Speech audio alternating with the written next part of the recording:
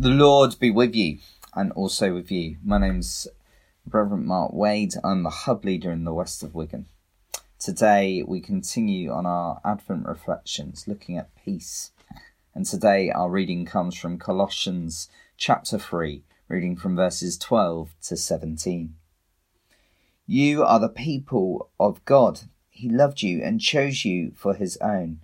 So then you must clothe yourselves with compassion, kindness, humility, gentleness, and patience.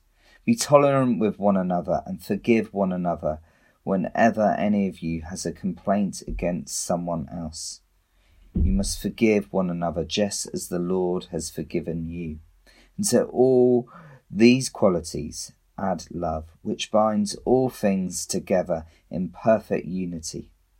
The peace that Christ gives is to guide you in the decisions you make, for it is to this peace that God has called you together in the one body, and be thankful.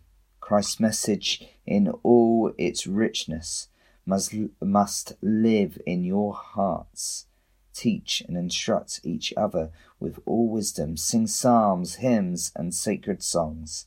Sing to God with thanksgiving in your hearts. Everything you do or say then should be done in the name of the Lord Jesus, as you give thanks through him to God the Father.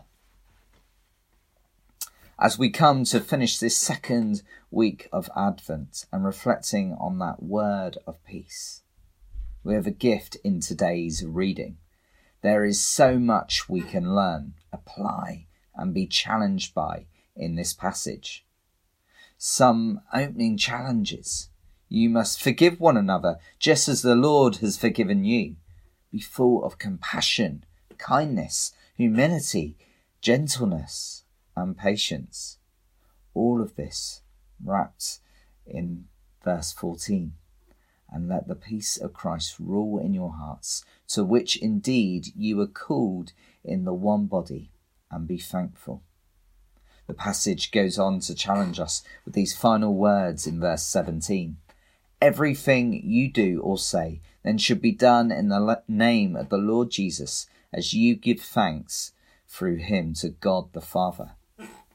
Throughout this passage, it points to not only to a God of peace, but how and why we should live in God's peace out in all we say and do. Take this passage to your daily decisions and actions for Advent. Traditionally, Advent is busy, stressful, running from carol service to nativity, finding time to prepare the home, to then getting ready for the next service. And when the final service is done, a week with the extended family. If we're honest, when we hear this and live it out, it's actually hard to find peace. And in fact, being wrapped in that picture of God's love and full of compassion and patience in this season. On paper, this Advent is going to be different. But if I'm honest, I am fearful of this Advent this year. Maybe we won't be in and out of different buildings, seeing every member of the family or avoiding people. However, we are needing to make hard decisions. This could be who we should bubble with as another family. Should I travel halfway across the country and mix tiers just for 48 hours? As a church leader, I know we are unable to open all of our buildings as much as everyone would like this year, mixed with doing online celebrations, which for many will be upsetting and for others refreshing. Though we might not be as busy, I am fearful and not full of peace about this special and important season of Advent, with the fear of causing upset, making decisions that I don't really want to make. And if I'm really honest, though I wouldn't have said this last year, I would love to be going to 10 different carol concerts this year. However, this is 2020. Now, this reflection is not coming across that peaceful, is it? However, we are human. We are broken people. We need a Saviour who builds us and restores us. And our passage reminds us, forgive us. Thank you, God. This is why we have Advent, to look towards that stable where peace was brought to us through Jesus. However we may be feeling, the fear we have, the pressure we're under, the upset of Advent and Christmas not being what it should be, we need to go to this passage and soak and be with these powerful words.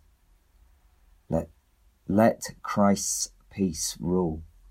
And let us praise God, because he is with us. He is walking with us in the unrest and hurt of 2020. He holds us. He's not in a different tier to us. He's walking alongside us. He's not going to leave us in our fear, but when we look to him, he will bring us peace and love and hope and joy and comfort. Why? Because we are loved. Not because of what we think or do or how we respond or if we say all the right things, but because he's in relationship with us and forming us in our brokenness, because he is the King of Kings who comes to bring peace 2,000 years ago and continues to bring peace to us in all of our situations in 2020. What are we asked to do? Give thanks.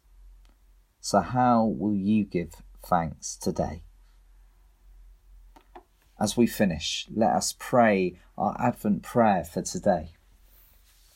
May God himself, the God of peace, make you perfect and holy and keep you safe and blameless in spirit, soul and body for the coming of our Lord Jesus Christ.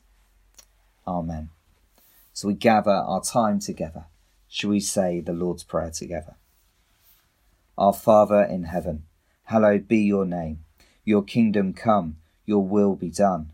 On earth as in heaven, give us today our daily bread. Forgive us our sins as we forgive those who sin against us. Lead us not into temptation, but deliver us from evil. The kingdom, the power and the glory are yours, now and forever. Amen.